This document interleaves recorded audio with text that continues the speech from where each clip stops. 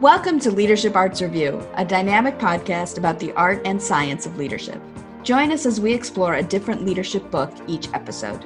We will help you navigate all the theories and strategies out there and find the elements that work for you. We will share what we liked, what we learned, and what we recommend. I'm Alyssa. I'm Kate. I'm Nithya.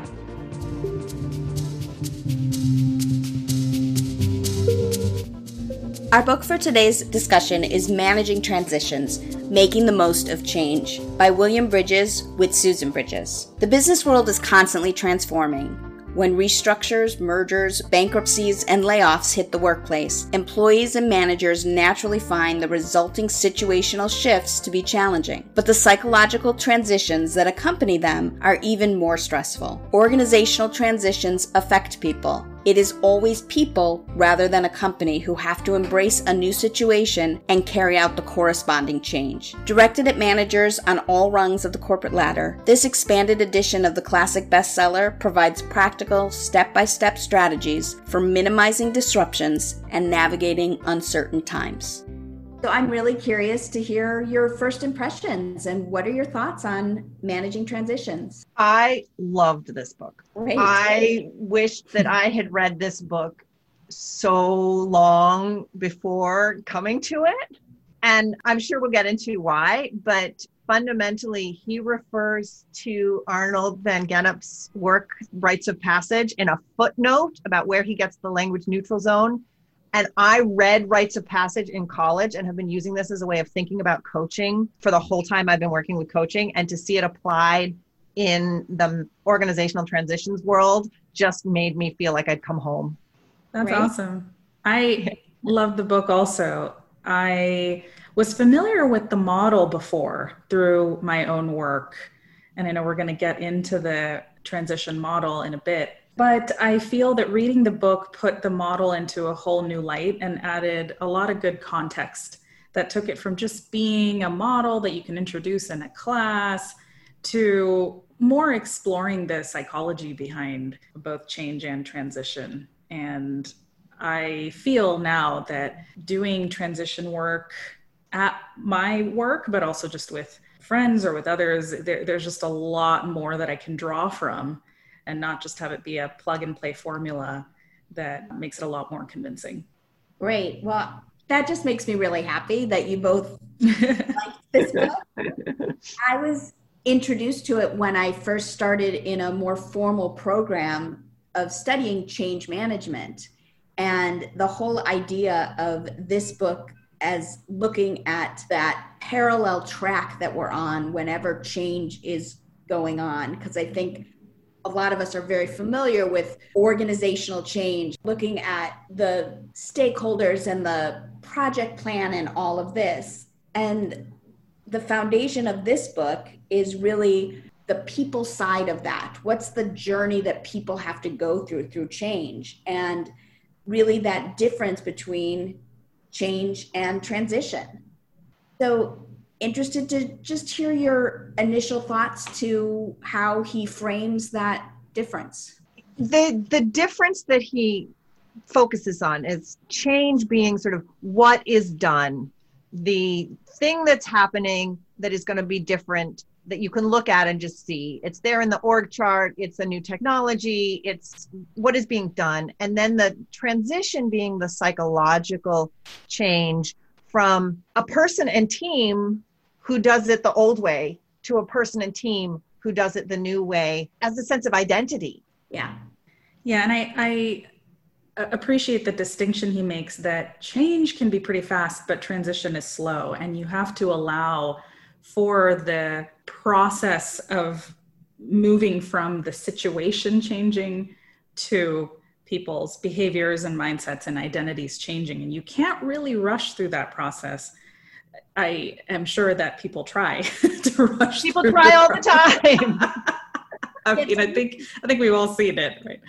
Yeah. And the thing that I love that gets pointed out is the team or the organization is going through a change, and the team or organization is going through a transition as well. But each of the individual people goes through their own transition that's on a different pace from anything else. So each of the people plus the whole sense of the team or organization is going to go through a separate path of transition on a separate timeline. Yeah, this is the book I want to give to people anytime I hear, well, we've implemented that new process, technology, product, whatever it is. Why aren't they doing it? And it's that feeling of, to your point, Kate, we made the change. Why aren't they doing it? And this is when I want to say, here's something to just maybe reframe that idea of how to lead your people through change and what people need, and introduce that language of transition and those 3 phases. So really quickly, the phases of letting go, the neutral zone, and new beginning. Yeah. And the thing I love about this book is that it's so practical. You can have that theoretical piece about there's a transition that people have to go through. But as a leader, what do you do to help people let go? What do you help people do in the neutral zone? What do you do to mark a new beginning in a way that lands? And every chapter has a checklist of things you can actually do. Yeah, I like that a lot. And some of them I find in the checklists are intuitive, but some not at all. I think that there are some that our listeners may read, if you get a chance to read this, where bringing people along, listening to them, getting their feedback, some of these things are fairly intuitive. But one of the things I remember seeing that jumped out at me was, I love what Kate said earlier, that everybody is on their own journey and moving through the change at their own pace. And that includes, if you're the leader, that includes some of your leaders under you, your own managers. And I think often one of the mistakes that leaders make in change is just saying, well, okay, I've done all the thinking around it. I've done all the org charts under this and that. And now I'm going to hand it off to the leaders under me to then implement. But they are on their own path of change as well. And so all of this, I think, doesn't just apply to junior employees who are, earlier in their careers or maybe new to the company. It applies to every single human, even the folks in your organization who are maybe very tenured leaders too. It's everyone. So that was just an example of one where I love seeing them go, yeah, that's such a common pitfall that we see. Yeah. And one of the things that he talks about is by the time the leader who's decided that the change needs to happen is handing it off to the next level down to sort of work on the implementation plan, that leader has gone through the transition. They've not just done the change, they've done the transition. And they're saying to the next level down, okay, start the transition. Exactly. And so the timeline is completely offset. Yeah, it's a little bit from a leadership perspective. It's a great reminder of meet people where they are and realize that a lot of times with some of the change, and in this book, they talk about mergers and really big changes where due diligence and research has been going on for a long time. So to your point, if people have considered the change, had a chance to get used to it, have created plans around it. And then I love the checklist around what are you asking people to let go of?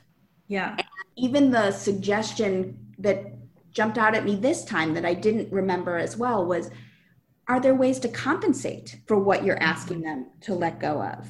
And just putting that intention into understanding what you're asking, because I think the other reason that we skip that so much is that we're selling the new shiny object. Mm-hmm. We're trying to get people on board with the future, and skipping that part about what we're asking them to let go of is a really important part. Yeah. Yeah. There's an element in which convincing them that there's a problem you're trying to solve with the new transition is an important part. So rather than selling the solution, actually selling the problem and getting buy-in that there is a problem that needs solving could be a way of handling that. Yeah. There's stuff that often gets skipped, that whatever is happening, there are things that are going to be lost. Some people are going to lose autonomy. Some people are going to lose a sense of ease around things that they have been doing for years. Some people are going to lose a position in an org chart. Some people are going to lose things that you might not be able to articulate. I was on a team it was back-end operations for electronic funds transfer for a big bank. And they automated what had been a manual process. And there were a few permanent staff and then a bunch of temps. And the temps were all going to lose their jobs over this one. Like the positions were going to go away, but the permanent staff were unlikely to. The reason all of the temps had been needed was that the paper form that the front end clerks were using didn't have enough spaces in it to fill out the number of transfers between banks that needed to happen between New York City and some of the third world countries we were sending money to. And the creativity of how to fill in the form so that it actually got to the person who was inputting it into the computer in a way that it got inputted in was something that the staff people, some of them were like, I'm just going to become a robot now. Yeah. When it got automated. And they were losing this moment of creativity. And it was tiny and it was inefficient. And it was exactly what the company was trying to get rid of because it was inefficient. But it was actually something that made the people feel competent. Yeah, I think what you're pointing to, Kate, is this concept that he outlines called intangible losses. And I think leaders get so used to thinking about loss as tangible and in dollar terms or in terms of time and hours and such. So quantitative measures of loss. But this kind of loss of creativity, loss of autonomy, loss of just stability, are equally important, if not more important. And that's why the names of the stages matter so much. When we call it endings, neutral zone, and then new beginnings. The fact that something has ended and something has been lost is itself going to be revolutionary for some of the people listening, because we don't even stop to think what that is for most people. And loss is subjective, as he says, and it's what feels like loss for someone. It may not register for us the same way, but it's no less legitimate. Yeah, there's something there about even creating a little ritual, depending on what it is. And one of my favorite examples, which I cannot take credit for, it was a colleague who did this, was helping a group move from a G drive, move from sharing their files and things on a shared drive to a SharePoint site. So it was technology implementation. And they actually gathered for a happy hour and they toasted the G drive and they thanked the G drive for its service. And it sounds so silly, but psychologically, there just was something about bringing the group together and kind of going through that ending all at once and acknowledging that it was an ending. And I think for me, one of the themes throughout this book that I so appreciated is this idea of articulating things and making them explicit throughout the entire process.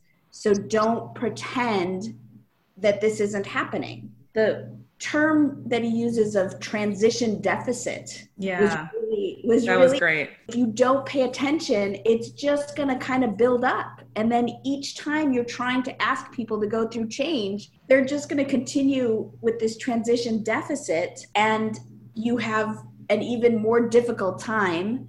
Yeah, I loved that concept, and I have an example of it too from a role I had several years ago where I sat on a team for which the leader of the team kept changing. The most senior leader of the team would leave and they'd bring somebody else in, and leave and bring somebody else in, and leave and move someone else in from somewhere else.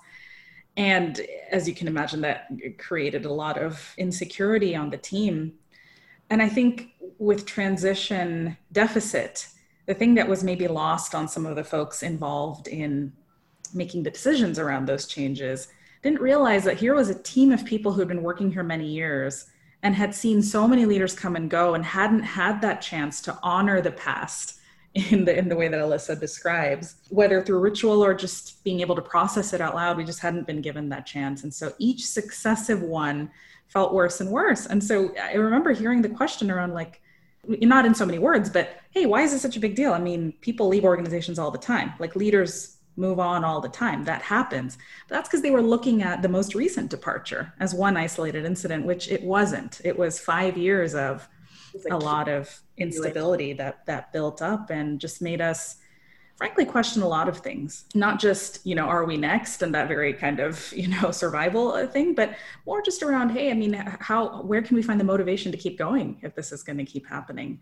And that was the stuff that's like invisible and intangible, but very real.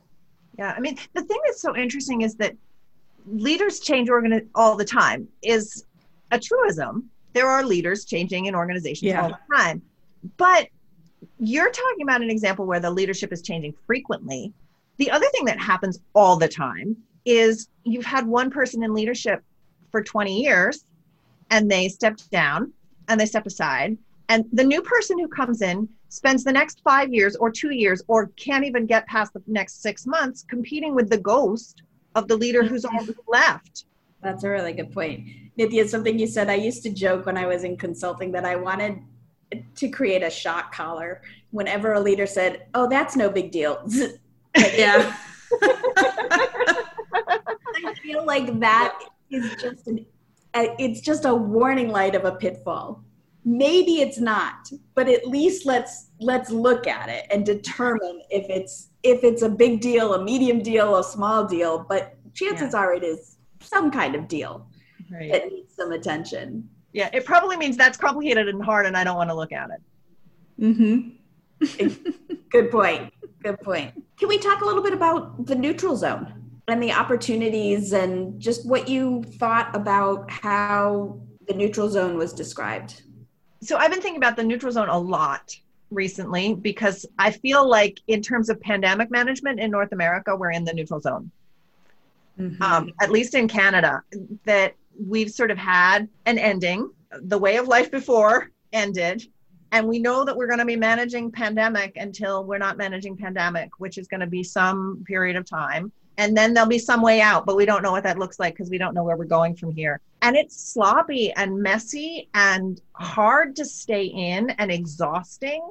And there are people who want out as fast as possible. So in terms of good leadership, the ability to keep people in this sort of open-ended place for long enough to actually get through all of the pieces that need to shuffle through in order to find what the new beginning is actually incredibly difficult.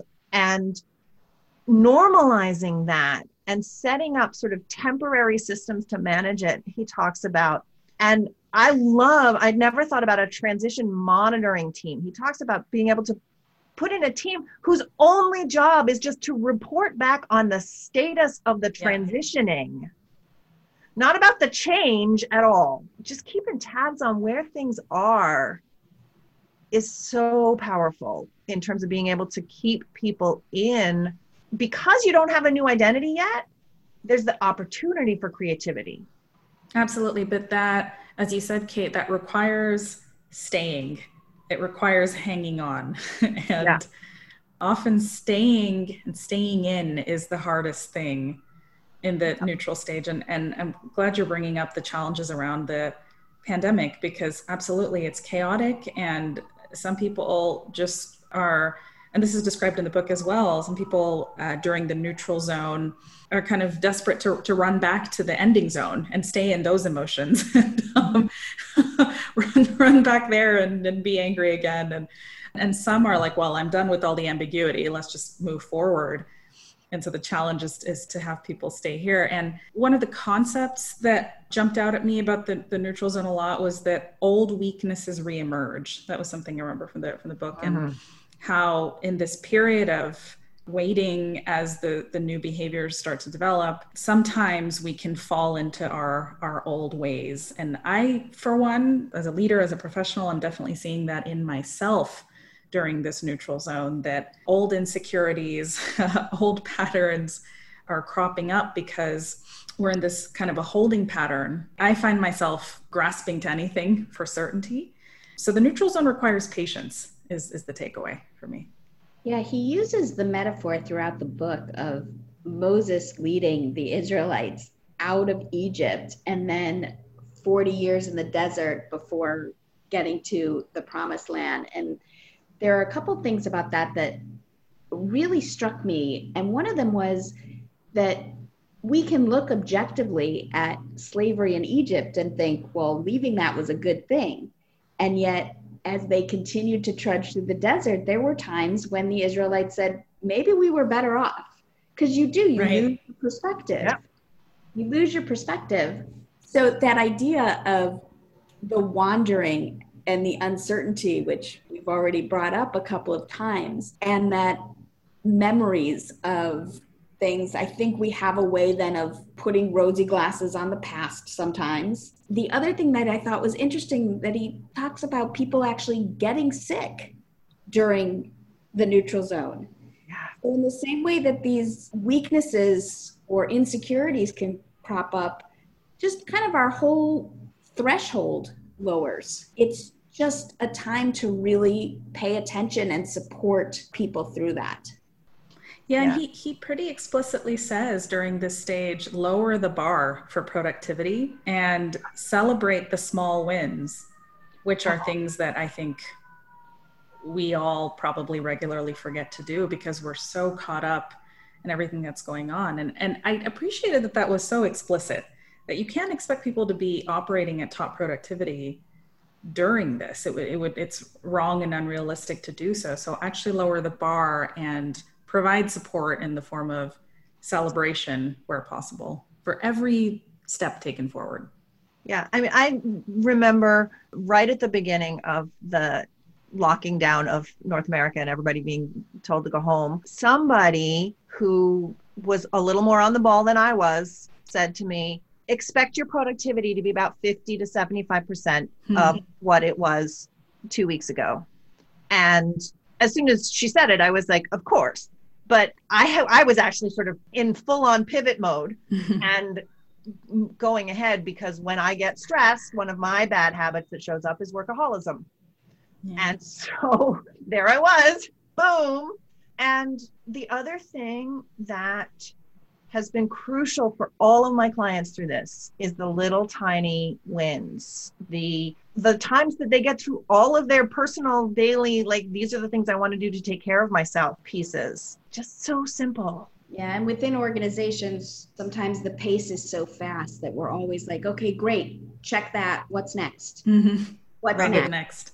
And the idea that we have to slow down through these transitions in order to speed up when we get into the new beginning, especially if the transition takes a while, that can be really hard to live with. It also made me optimistic to hear about looking at the chaos of the neutral zone as such an opportunity for creativity. That's what makes it worthwhile. Adopting the change, you hope will make it worthwhile, but the fact that there's room for more possibility than just the change that was imagined before gives you an opportunity to really take advantage of the chaos. Because once your identity is dissolved a little bit and you're not hanging on to all of the habits around that identity, that piece about, oh, what do we want to be, can emerge. Yeah, makes room for that. Exactly. Yeah.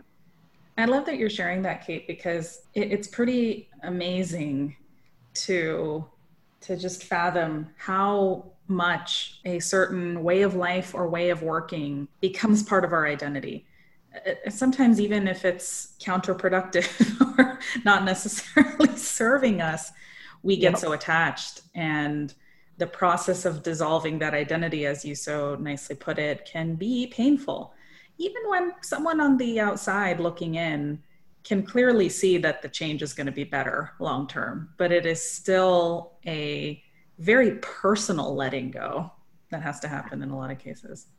And if you're not used to going through that process, it feels very destabilizing. Yeah. I mean, one of the things that I like about the book is that after having sort of gone through the whole process once, then there's some material about what about ongoing constant change and managing, because the modern world is so fast in terms of the pace of the constant change. And I know in my own life, I went through a period where every change felt like it was a wrenching thing. And then at some point, I got used to the process of changing, and I would feel that ending starting to happen and be like, oh, it's ending time. How do I mark this? And then what's coming up now? What do I want to play with? Where's the new? Oh, this feels like it's settled. But it took going through change with some self-awareness several times, many times, before that started to feel like a process I was comfortable with. And most organizations aren't used to going through that process organizationally that fast. I hesitate because I know that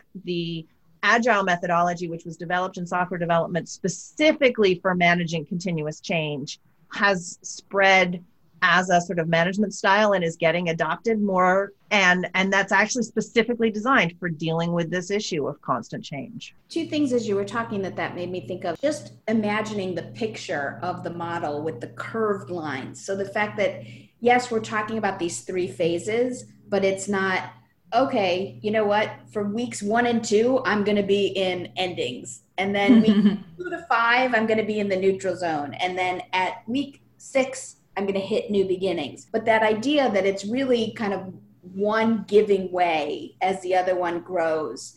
And also the fact that you can be in the midst of multiple changes. Yeah. Yeah.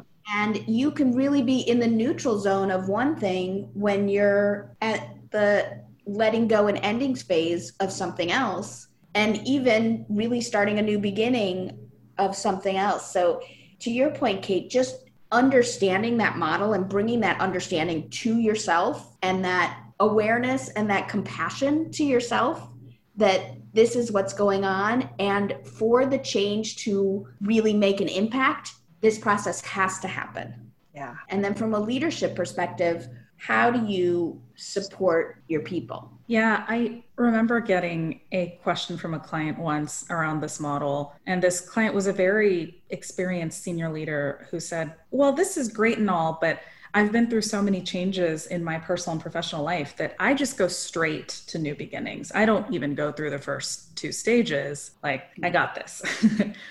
And that's an example of that subconscious going through of the first 2 stages where she didn't even actually realize that mentally, physically, she was actually processing an ending, being in the neutral zone of new beginnings. She was really only aware of the new beginning stage. And perhaps because she had been through so many changes, she had, in a way, perfected her own way of going through the first 2 stages to where she wasn't even aware she was doing it anymore. And that sometimes happens to senior leaders to where they then don't understand, well, why is it taking my team so long? Because they've built that muscle over time. Yep. In looking at new beginnings, and I found this interesting too, that this model of the 4 Ps was specifically in the new beginnings section. And the 4 Ps are saying what you need to provide people with is a purpose, the picture, the plan, and a part to play. What did you find most useful about that? Well, I love that it's got all 4 parts. So many people talk about sort of one or the other or one or more because the different pieces are more or less important to different people. People who write about it often write about the part that's important to them. So purpose, for instance, there are all sorts of books about your why, your mission, your purpose, whatever language you want to use about it. And many of them don't talk about planning at all. And right. They sort of assume that once you've got your purpose, then your planning is going to happen. And for some people, that's actually true. And for some people, it's not true at all. And then they need to actually work out the plan. And there's some people who are like, if you give them a purpose and you tell them what part they're going to play, they can go. And so the idea that you need all 4 for the team, and that most people need a little bit of all of them, if not all of them, is a lovely way of countering the tendency to give other people what you would need if you were them, if you were in their role. Yeah. Because it's so easy to be like, well, if I was doing that job, this is what I need. So this is what I'm going to give all my people who are in that position. Agreed. I want to touch on something Alyssa said, which is that these 4 Ps are placed in the new beginning section. Yeah. I have definitely seen clients of mine, leaders who maybe without even realizing it, do all 4 Ps and really think they're being very thoughtful about it and are putting in a lot of effort into trying to manage people through change. But they start the 4 Ps during the ending stage at the very, very beginning. So just as soon as the change is announced and the news has broken and people have started to process, so the team's entering the ending stage and the leader's like, great, 4 Ps, right? Why? Here's how it's going to be. Here's the plan. Here's your role in it. Here's what the new beginning looks like. And they genuinely think with the best of intentions that that's going to help folks. But the whole idea with these 3 stages is that these 4Ps are great, but they're not going to resonate, not going to have the impact that they would have until people are in the new beginning stage and ready to hear it. When folks are in the ending stage, that's not what they need at all. They're experiencing something totally different. It's a whole different internal emotional process to our plans, and all that is just, it's going to fly out the other ear and maybe even create some resentment. Yeah, it goes back to what we were talking about selling the problem. Yeah. And that was a great reminder, because similar to what you were saying, Nithya, my feelings a lot of times is, okay, this is where we need to go. So it's really important that everyone understand the why right away. Yeah. And I think they're just flipping that a little bit in terms of, it's still a why, but it's the selling the problem. The why is about the problem. And then when you're in the new beginning, it's a different way of looking at the why. And people need, to Kate's point, people need different parts of it. So it's kind of, some people need the why, some people need the how, some people need the what, and some people need the what about me. Yeah. And I like that it's comprehensive in that way. And then, Nithya, what you're saying, I think it's actually a challenge. It challenges my thinking, and it makes me want to go back a little bit and look at the differences between traditional change management and then bringing this idea of transition into it, and being aware of when are people ready to hear different messages. Right. And sometimes you can hear that they're ready just by listening well. I'm thinking of a leader that I have been coaching who is, their team is responsible for sort of wrapping up a legacy product. And they're starting to support the transition to a new product, but their job is wrapping up the old thing. And at a certain point, they'd wrapped up enough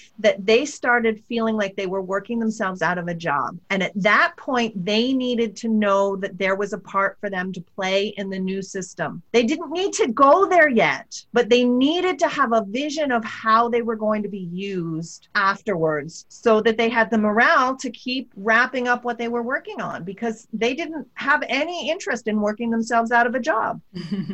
Yeah. None of us do, right? That's a great example.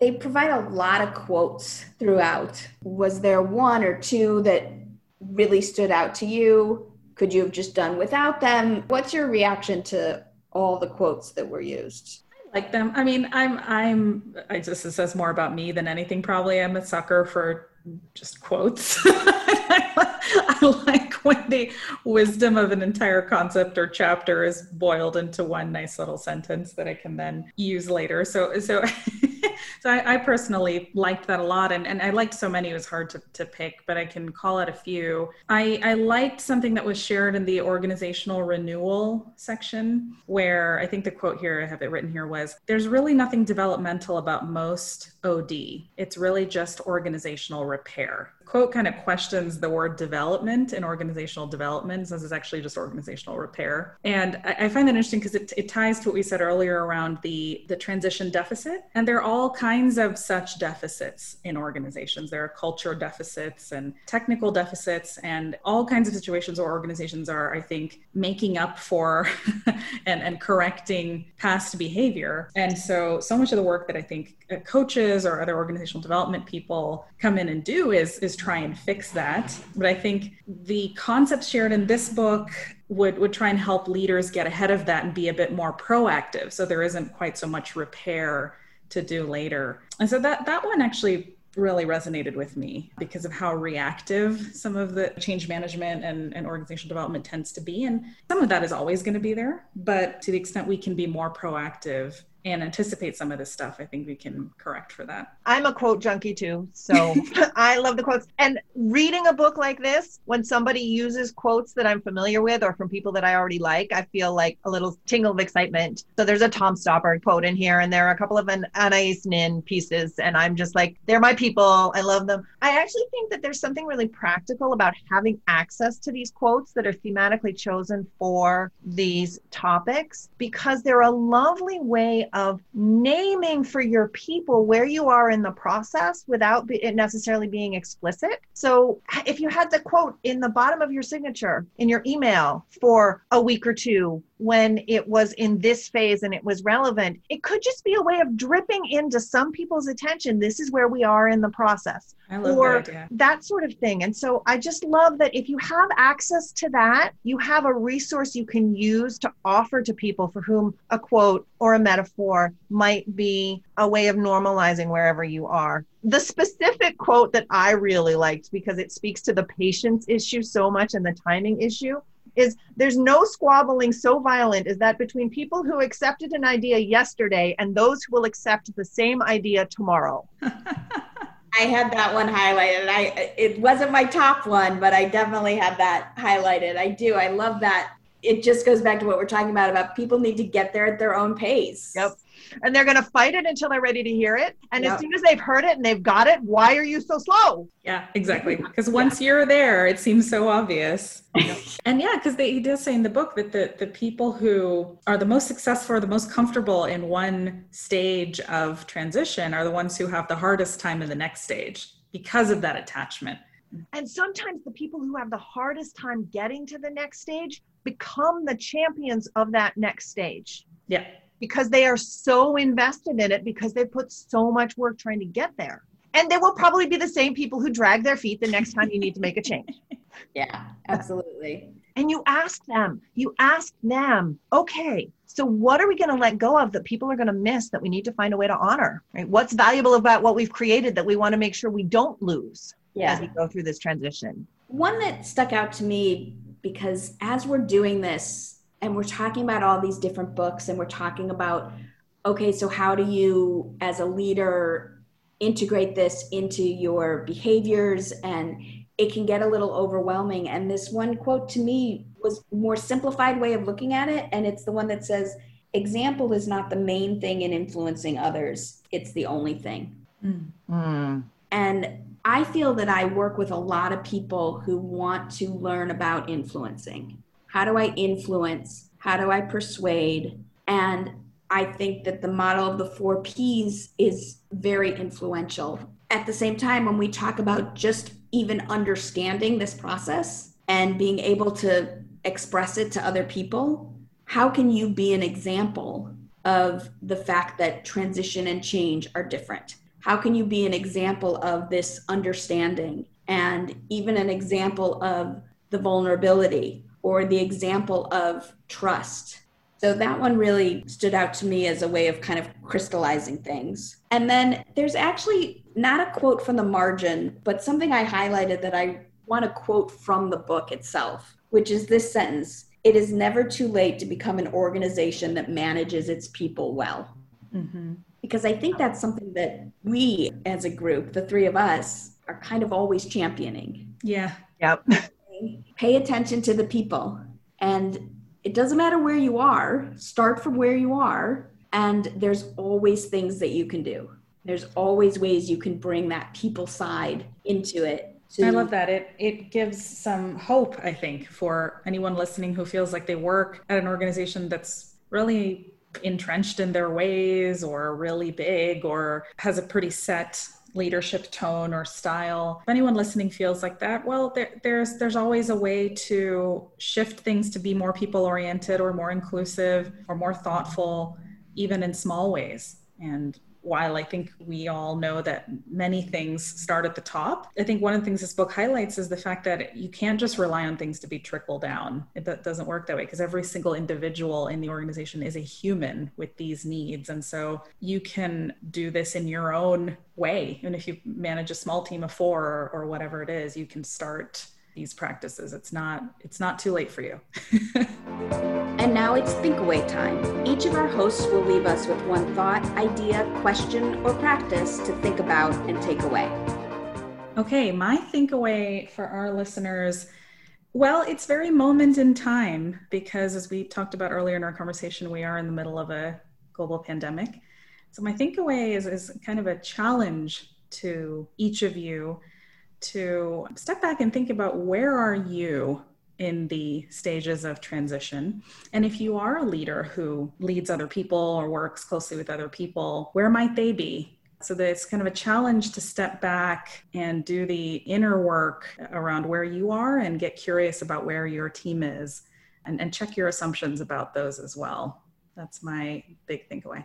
So mine is really along the same lines, which is to think about where are you and or the people that you lead in transition right now.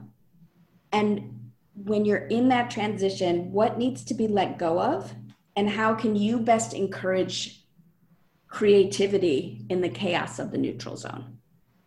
Love that. Yeah. So I'm going to go in a slightly different direction, which is that these transitions happen in so many scales, in so many parts of our lives. And I would invite you to think about the transitions that you go through in your life that are small. How do you have an ending, a neutral zone, and a new beginning at the end of a work day, or at the beginning of the day, or the end of the day? How does this pattern actually show up in the moments of your life in small ways? Great. And now to put this book on the tree of leadership wisdom. Is this book at the roots, foundational knowledge? Is it the trunk, main body of practical wisdom? Or is it branches and specific tools? So I think I would put this in the trunk. I think that this is a really solid framework for thinking about something that happens over and over and over again. And I would suggest that you need some of the foundational pieces about who to be as a leader and how to show up in order to implement this well. And that the checklists are useful, but there are so many tools that you could use to actually implement this, that what's really powerful about this book is just getting a sense of what these big picture phases are in transition. Can I just plus one that, because I think Kate summed up exactly what I was thinking. I think the power of this book is the model itself and the 3 big stages and the concepts associated with that. And I appreciate the tips, but the big conceptual chunks are what stay with me. Trunk. Well, we're unanimous on this. And that may be the first time, folks. Oh my gosh. And similar to what you've said, yeah, there are checklists, but I don't see it as here's your transition manual. Bring this list out. The reason that I brought this forward for us to discuss is because it was definitely that practical wisdom that you can layer over everything. It's an additional lens to look at things and say, well, what's going on from a transition standpoint here? And what's the transition lens that we need to pay attention to here?